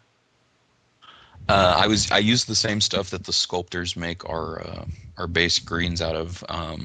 It's called green stuff in the industry. It's a 2-part epoxy that comes in yellow and blue, and when you mix them together, it becomes green. There's also brown stuff, which tends to be a bit more brittle, but will give you much sharper edges, so they'll tend to use that for weapons and such. I use that for making like lightsaber hilts. It's a bit more advanced when you start getting into that. I only did a few things. I did the Leku, which was pretty easy. You just kind of roll a strand out and then just kind of smooth it onto the head after filing all the hair off. But the more advanced one, the most advanced thing I probably did was the shoulder plate for the Wookiee. That was impressive, by the way. Now, does Reaper sells the green stuff though, right? Yes, we have green stuff and brown stuff for sale on our website. Awesome. And you can hop into our sculpting forum, and they'll be happy. The people will always be happy to answer any questions with regards to working with it. It definitely takes some practice getting used to. I know I came from a sculpting with clay background, and it's very different because with green stuff, it's kind of rubbery, so you kind of have to get used to the way it reacts. Gotcha. Well, what is some of the best advice that you can give to a novice looking to modify miniatures for sci-fi or Star Wars play? Any just overwhelming tips or advice you can give? Well, as TG was saying, thing that all the artists say is practice. I mean, don't be afraid to get in there and start whacking away, pieces from your mini and give it a try. If you try sculpting something on the green stuff and it doesn't look right, cut it off and try again. Same with painting. I mean, with the painting, if you do nice thin layers, you can paint right over it again most of the time. Or if worse comes to worse, you just dip it in paint thinner and take all the paint off it and restart again. As far as that goes, what I prefer is actually simple green. The cleaning solution you can pick up in most cleaning aisles, grocery stores and such. It's made with mint and I think they use some citrus to it, so it's all natural and it's not toxic at all. So it's a lot safer to use. You do have to leave the mini in there for a day or two for it to loosen up the paint normally, but then you can just hit it with a toothbrush or something else and the paint will slough right off. Wow, fantastic advice. See, the Reaper green, basically. Reaper is contributing to a green planet with that advice. Phenomenal. It's awesome with a capital A, baby. Well, dude, I can't express to you how much we had a great time at the con, and how either way, at least on our end, Reaper has customers for life, and it was truly fantastic. I encourage anyone listening to this podcast to make time to go to ReaperCon. It is an absolute blast. And while you're in the DFW area, maybe throw down a game with the Order 66 crew, because we're definitely going to be there next year, not a doubt. Is the con at the same time every year, Daryl? It can vary a little bit, but normally it does tend to be the weekend after Mother's Day. Obviously, we don't want to have it during Mother's Day because that could create some issues for some people. That would be bad. And there are some other things where we have to kind of watch where we're going, but that does tend to be where we typically fall. We do try and announce it at least, by the beginning of the year. what date it is going to be. That way we just can get that out for people. And typically we will try and get tickets on sale at least a couple of months in advance. Awesome. Well, dude, thank you so much again. I want to thank you for being on and sharing your wisdom with us. And Gamer Nation, we're going to have the pictures of the amazing Reaper minis that have been modded for our Star Wars module up on the d20radio.com/forums. I'm going to put it up as a global announcement so you can all see. And I just can't express what a cool event it was. I know, TG, obviously, her sentiment is well known. And Dave, you were just walking around on Saturday and even Sunday with your mouth open. You seemed pretty impressed by it all. I was, dude. It was absolutely fantastic. I can't wait to go down there and up there, I guess, and on like Saturday and just hang out and maybe learn how to paint a little bit. It's because, of course, the cool guys at Reaper do offer free painting classes on Saturday afternoons on site. Yeah, which is amazing. Yeah. I wouldn't say class really. It's we have paint club from noon to 4, and our staff painter is there, and a lot of other talented painters tend to come up as well, and just sit there and kind of chat and paint together. And during that time, we have our entire paint line available for use for free, and is happy to give tips and techniques and critiques too if you're brave.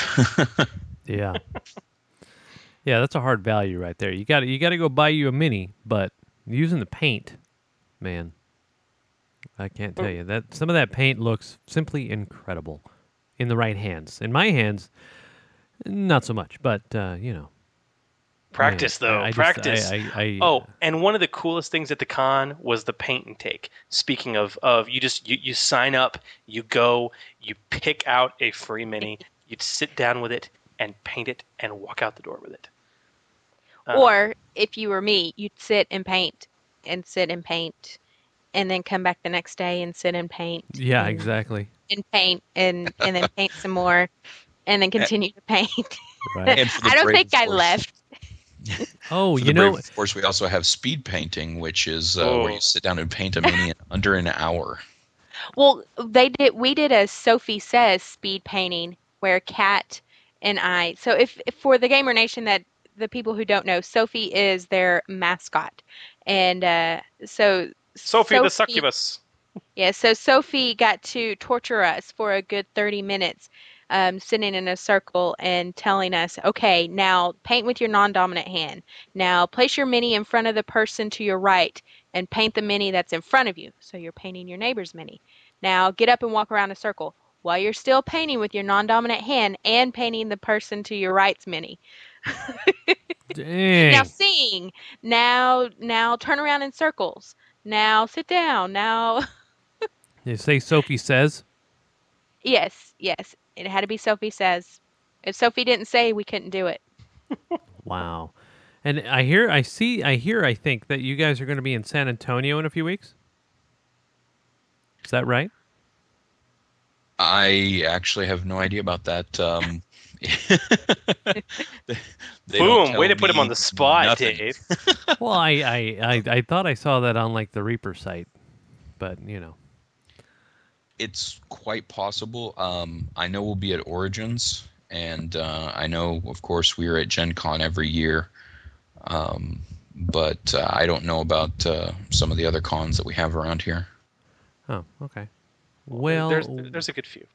Yeah, we'll check it out, because that's the way we roll here on this Order 66, right? Yeah, that's how we roll and paint. Right, exactly. My husband's not very good at rolling. Or painting. Just as long as you're not painting with a roller. Yes. Yeah. Hey, one of the girls that's from San Antonio says y'all are going to be at Dragon's Lair in San Antonio. Well, I'm going to have to trust her because we have Black Lightning representatives all over the country, and these are people that we have that we give stuff to because they go out and they take care of our people at the cons. They run paint and takes and things like that.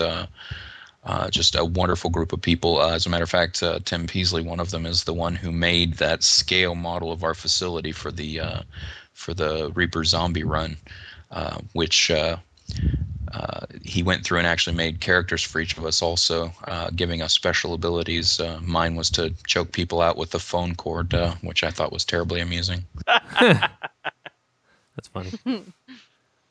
Fantastic. Well, dude, thank you for being on. I think this is a wonderful, wonderful venue for a lot of Star Wars gamers who may not have considered it, working to really, really customize your own mini. And TG, Dave, I think you can agree with me. Few things give you as much joy when you sit down to the table and you pull out your character sheet to also pull out your mini. Now, I'm not talking about a mini in your bag that you use for everything. I'm talking about your mini, custom painted, custom modded to look just like you. Yep. Yes. And, it just adds one more thing to the game. Indeed. So, it's wonderful. Daryl, thank you for taking the time to come and talk to us today. And we had a blast, man. And I know we'll be in cahoots throughout the year, no doubt. Hopefully, we'll have you and maybe Brian, some of the other guys on as well, to talk more about Mini's construction and creation and all that therein, especially on some of our other casts as well. Because I know the Chronoscope line, which you guys produce, which is all like futuristic and modern minis, you guys have some superheroic stuff in there, which could be excellent for Meanwhile. And of course, your bread and butter is all your various fantasy minis. So I know RFH has been salivating to get you guys on as well. So I can't wait. Yeah, I believe they've already got their claws into Brian maybe for this week, so we'll have to stay tuned for that one. Awesome. All right, again, Daryl, thank you very much for spending the time with us today, buddy. Hey, anytime, man. I mean, like I was telling you guys in person, and I think everybody out there should hear, it was really amusing for Brian and I when you guys got here, how much you geeked out about getting to our facility and how much we were geeking out about the fact that you guys were there. It was kind of both of us were having our little moments. I know. It was funny. It was random mutual geek out dependency. Yes. Yeah, something like that. Absolutely. It was kind of strange though, dude. It was well, I can't believe the Order 66 guys and the RFH guys are here. I'm like, really? We're just okay. I can't believe I'm here where you guys make minis that I've been playing with for 10 years of my life. Oh my God, there's a crucible over there with molten metal in it. Right. Yeah. Something like that. So, Chris, do you know what that means?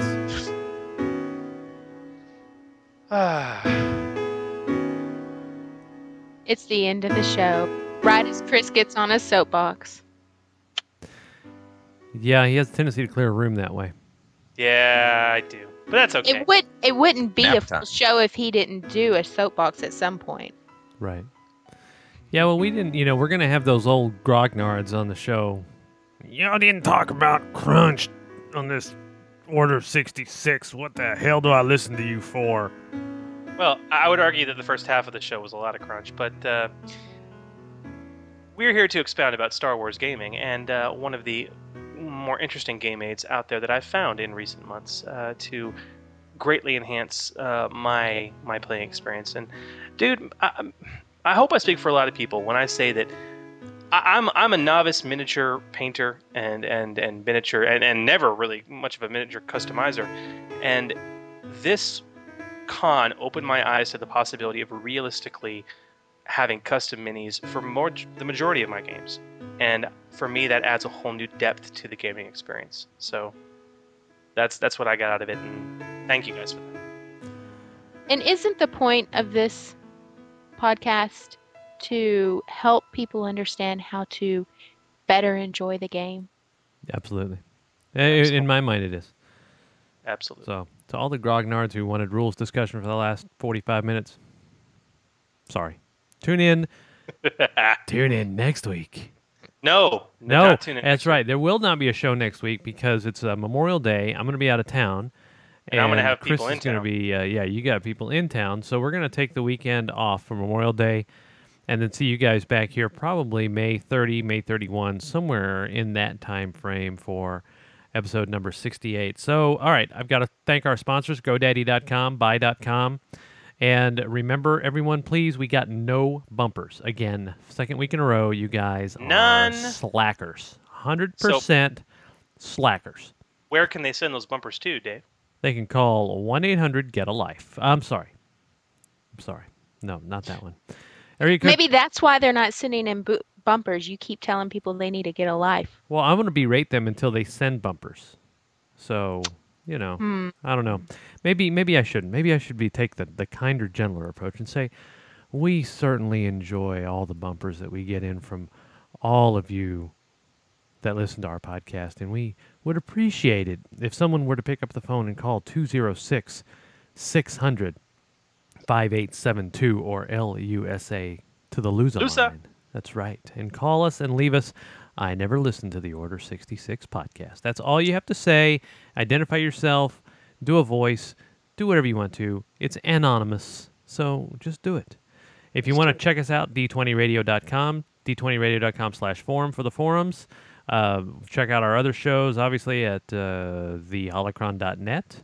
If you want to follow me on Twitter, you can do that, twitter.com/GMDave. We have a Facebook group up for D20 Radio, all kinds of things.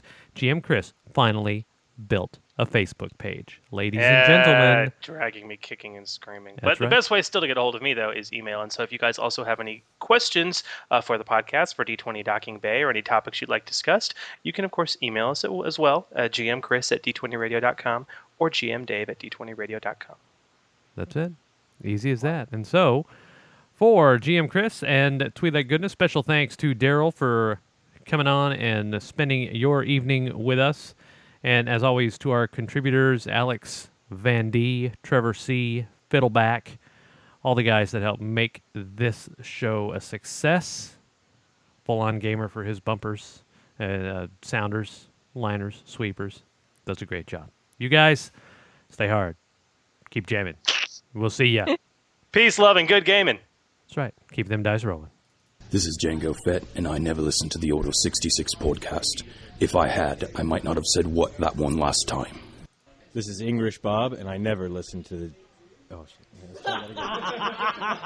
Line. One more. This is English Bob, and I never listened to the Order 66 podcast. That's the one. D20 Radio, where gamers roll. www.d20radio.com. This podcast and related websites are not endorsed by Lucasfilm Limited, 20th Century Fox, or Wizards of the Coast, and are intended for entertainment and informational purposes only. The official Star Wars site can be found at starwars.com. The official Wizards of the Coast site can be found at wizards.com.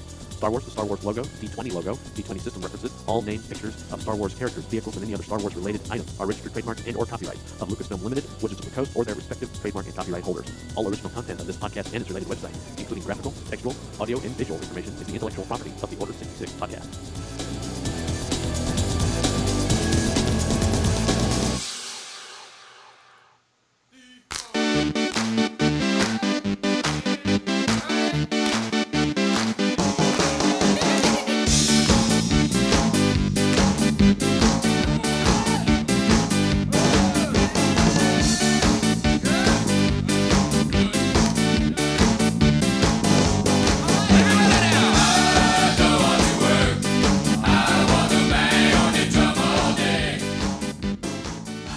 All right, back with Daydreaming for a very short Daydreaming segment, but what I wanted to do for Daydreaming this time around was, you hear the music, right?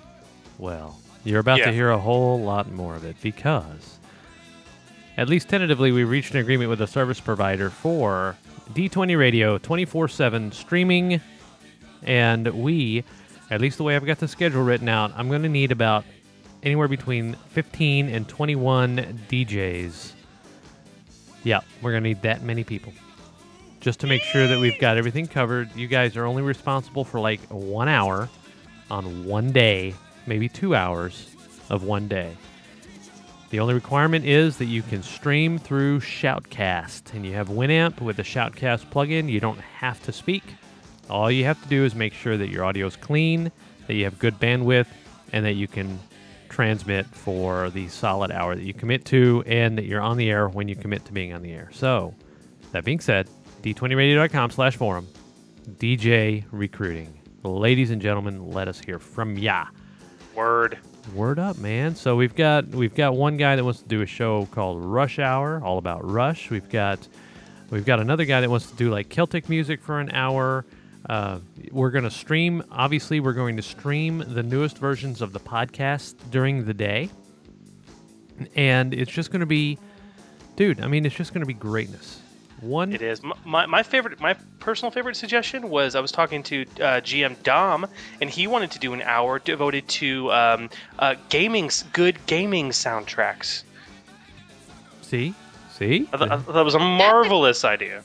Good idea. Yeah. It's actually related to the... Yeah.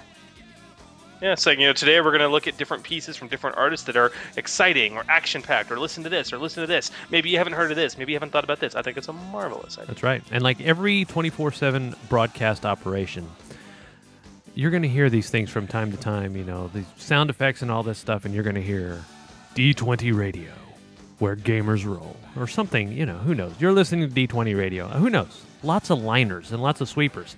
And I think we found a guy with a voice that could do that. Do you know anybody like that? Daryl? Yeah, Daryl. You know anybody like that? I'm really not sure what you're talking about. Nah, see, there he is. Give us your best James Earl Jones. Get down there deep with that deep voice. Well, let's see just how low I can get it. That's about as low as I can get right now. I've been coughing a little too much. Hey, that's still good. Especially, and then when you start talking out of your diaphragm, your voice just goes down. You can get raspy with it and just get down and really push it out. It's fantastic. Daryl's got a really good radio voice. When he first got on with us, I was like, wow, he's going to sound good. Forum address, d20radio.com/forum, FORUM. Chat room's asking for it. All 125 in the chat room. Of course, it doesn't compare to the 250 that we had for the Holocron on Sunday, Bah! Humbug. Whatever. I know, all that's just what it is, man. I mean, it is what it is. They tuned in just to hear about the Cobra Kai. That's all they heard. That's all they heard. Okay, so for those who haven't heard, who was the real villain of Karate Kid? Oh, yeah. That is, Allie. Elizabeth Shue. Elizabeth Shue, yep. I mean, she just sat there. She played Daniel and, blonde boy. I just blanked out on his name. I want to call him Johnny. Richie. Johnny and Daniel. They just played Johnny and Daniel off on one another, The whole movie, just playing them off each other. And, I mean, she was the villainess. She was the villainess of the entire movie. And I think Sam is right. Sam is 100% accurate. Yep. Sweep the leg. Well, that was Sensei Kreese, who some people thought was the villain, but he's not. He's just harmless old man, influencing the youth of America into doing shameful things and deeds, in the guise of winning is everything. And coaches like that deserve to die, or have their hands broken. One way or the other. Yeah. No, you know what, Trevor? Elizabeth Shue, I thought, used to be a hottie. She used to be cute, She's not on my list by any stretch of the imagination, But, yeah, she was cute, I guess, in her day. Wax on, wax off. Different, but same. Yep. It's just the way it goes. So, Daryl, what's your favorite movie? Oh, well, that's going to be a different one. I think a difficult one. I think I'm going to have to go with The New Guy. The New Guy? Really? Absolutely. Love that movie to death. Wow, dude. That is a good movie. See, from you, I was expecting Lord of the Rings or The Running Man or something like that. But no, The New Guy, not bad. Knight Errant says that his favorite is Adventures in Babysitting. I respect a man that'll come out and say that. Well, again, Elizabeth Shue. Especially since everybody knows now that thanks to the opening of the show, now everybody knows that you're Jared. I mean, you are Jared. You lost 175 pounds with Subway. God. TG, did you, I mean, I know we've talked about this more times with Brev than it can be safe, but I mean, did you ever narrow down your list to like a favorite film? Did I ever nerd on my list? That's what it sounded like. Yeah. That's what it sounded like. But... Sorry. Did you narrow down your list to choose a favorite film? Oh, geez. Well, Forrest Gump is probably my top one, and I know I'm going to get reamed for that, but that's fine. It is a really well-filmed, well-written, well-acted, and it is an extremely deep and has a lot of really good underlying themes that go through the whole movie. Off is like a box of chocolate. It's okay, Jenny. Whatever. And then The Evening Star is probably my next favorite. Oh, chick flick. Yes, of course it is. But hey, I have the right because I have boobies. Boobies! Boobies! Hey, speaking of Jared, I know this the is I win button. That is the I win button. Another tangent. I met Jared once. Jared, the Subway guy. Did you? I got my picture with him, and then I got the book that he wrote and got him to sign it. Really? For me. Yeah, and then I got my company to buy a book for almost all of my coworkers at my work at the time, and he signed all of those books for them.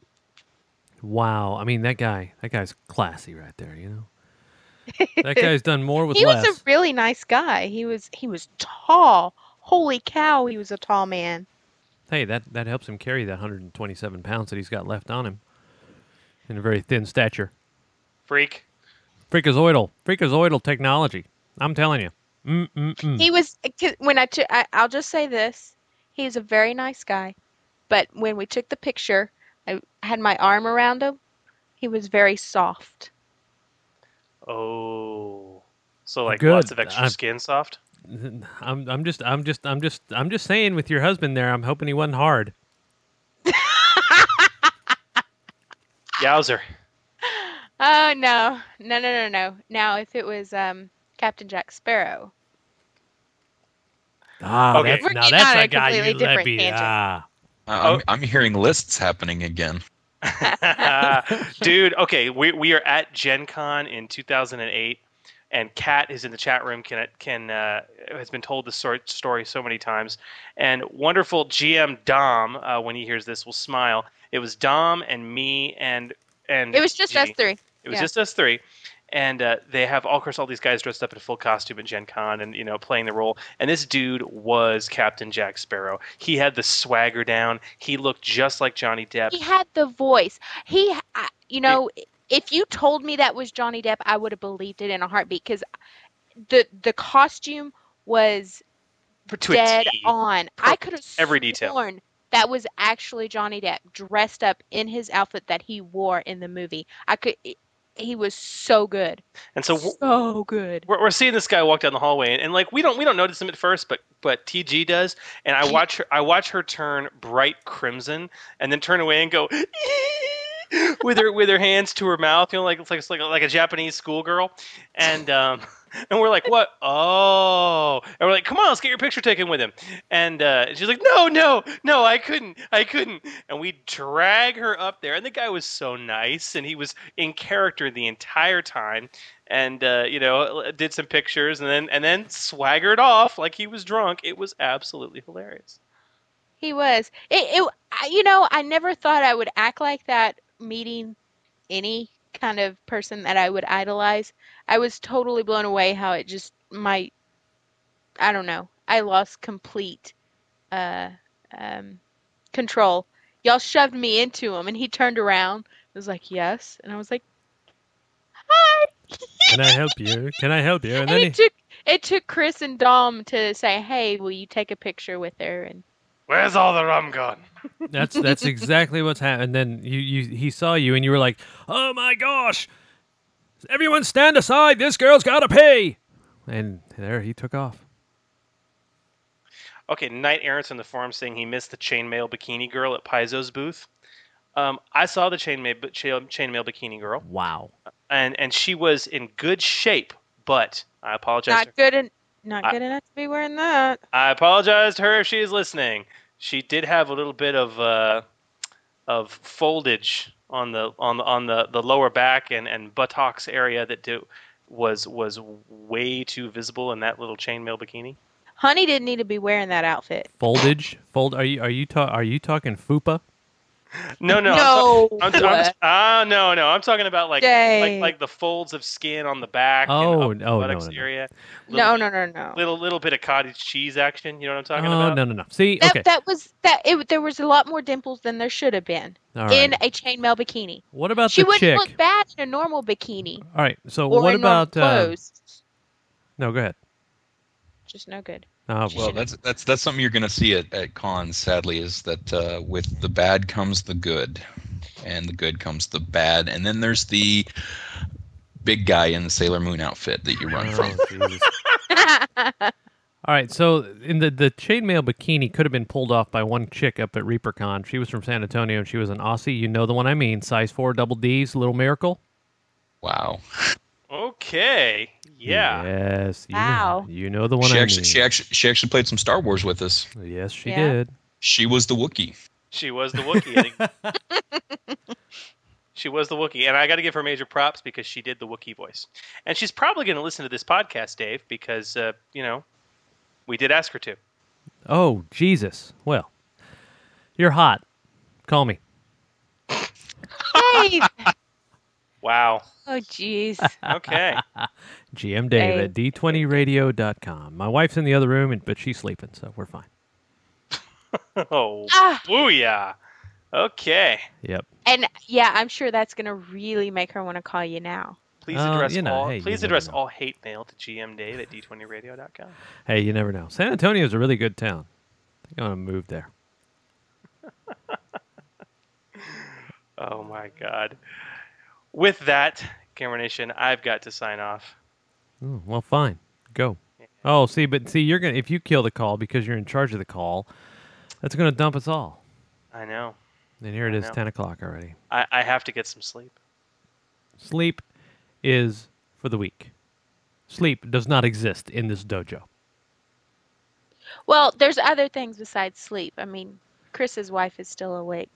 This is true. Sleep does not exist in this dojo. Pain does not exist in this dojo. Mercy does not exist in this dojo. Yeah, I know. That's just the way it goes. Woohoo! Yeah. All right, guys. So we'll see you guys in a couple of weeks for episode number 58 of 58.